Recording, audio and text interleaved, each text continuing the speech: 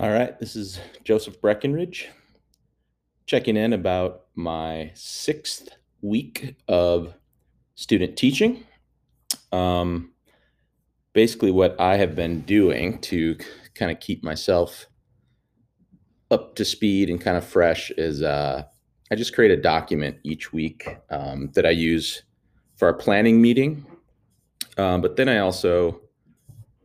I like to go through and just take notes throughout the week as I'm going, just about different things that may happen in the classroom, things I've noticed, maybe problems I've run into, things that are going well, just like anything that might spark my interest to create a note or something that I would want to look back on. Um, and that's exactly what I'm doing right here. So I'm looking back at something that happened on Thursday, the 25th of February. Um, so I was teaching a compare and contrast language arts lesson. Um, and so we had our Venn diagram going. And what I wrote in my notes here, and I don't know if I agree with this. I wrote I wasn't as well prepared and had a tough time not being able to manage the demands of instructing and helping a student who had gotten lost and ended up shutting down in tears. Um, I don't know if I necessarily agree with that. I don't think it was a matter of preparation. I think it was a matter of differentiation, and something where, as a student teacher, it's just I'm learning right now. And one of the things that I'm learning, in this case, the hard way, was about how to offer tasks that are within the good old Vygotskian, I'm not sure how you say his name, within the zone of proximal development, for a student like the one who ended up in tears during my lesson. And it actually wasn't exactly during the lesson. It was when um, we kind of turned it over to independent work time. And I was going around to see how students were doing. So so here's what happened. She was just feeling defeated, and she didn't understand how to do the Venn diagram. And just what I realized is that I didn't have the kind of the content knowledge to be able to like really simplify it in a way that made it safer for her and more explainable for me and more understandable for her. And I think those pedagogical moments are difficult for me as a new teacher when a student is stuck and I don't know how to help them out of it. I guess one of the things I am learning is that when a student really is stuck, um, and I'm not able to help them to turn things around in that moment, um, then you know, I just think always leading with compassion, or even leaving them with compassion. If it's not working, just say to them, you know, I know that you feel kind of, I can see that you're feeling kind of stuck right now too. And I'm actually feeling kind of stuck myself in terms of how, how I can best help you. So that's kind of my fault. So let's do this. Let's put it aside for now. Why don't you take a couple minutes to feel better? And we'll come back to this at small groups, and we'll figure this out together.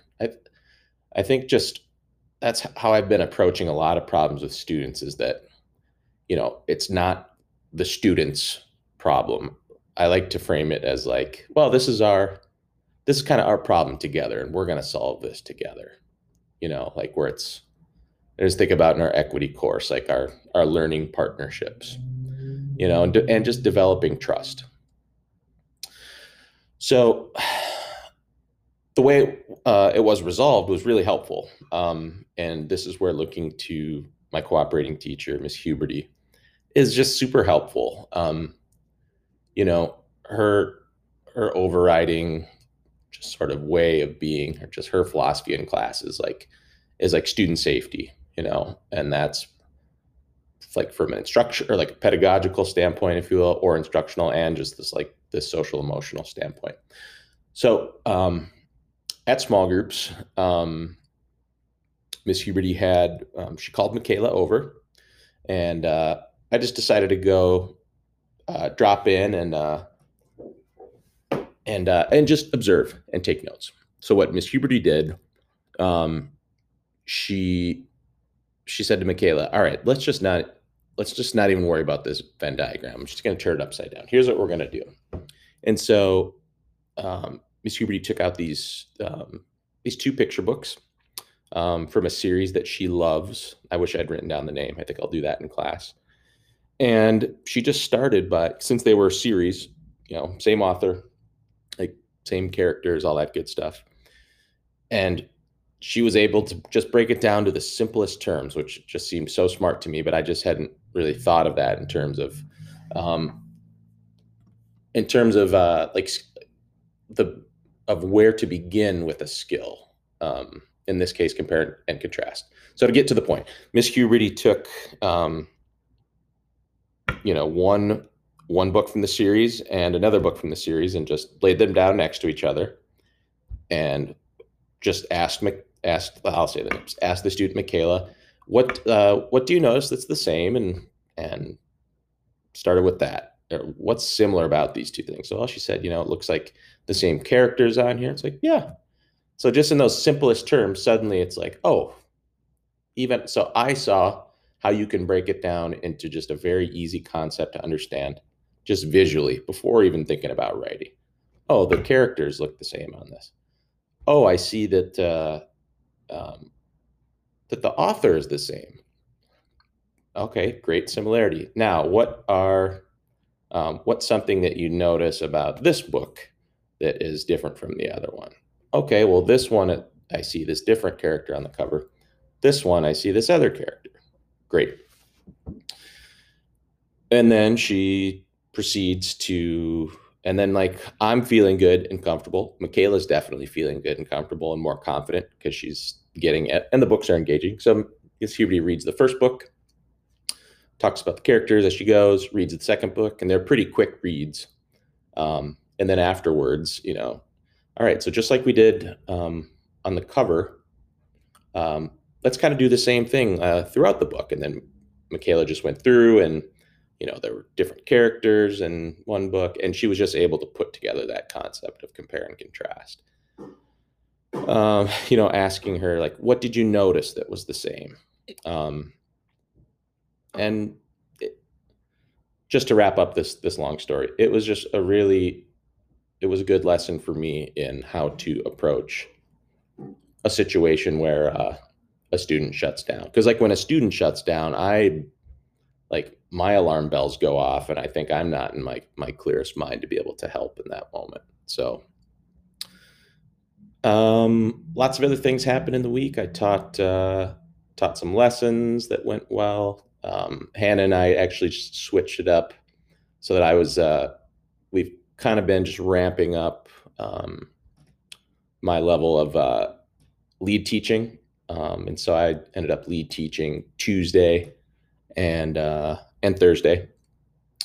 And overall, my lessons are going well, and it's such a basic concept, but the more I prepare, the more work I put into it, the more I get out of it and the students get out of it. So week 6 was great, and I think I'll leave it there for now.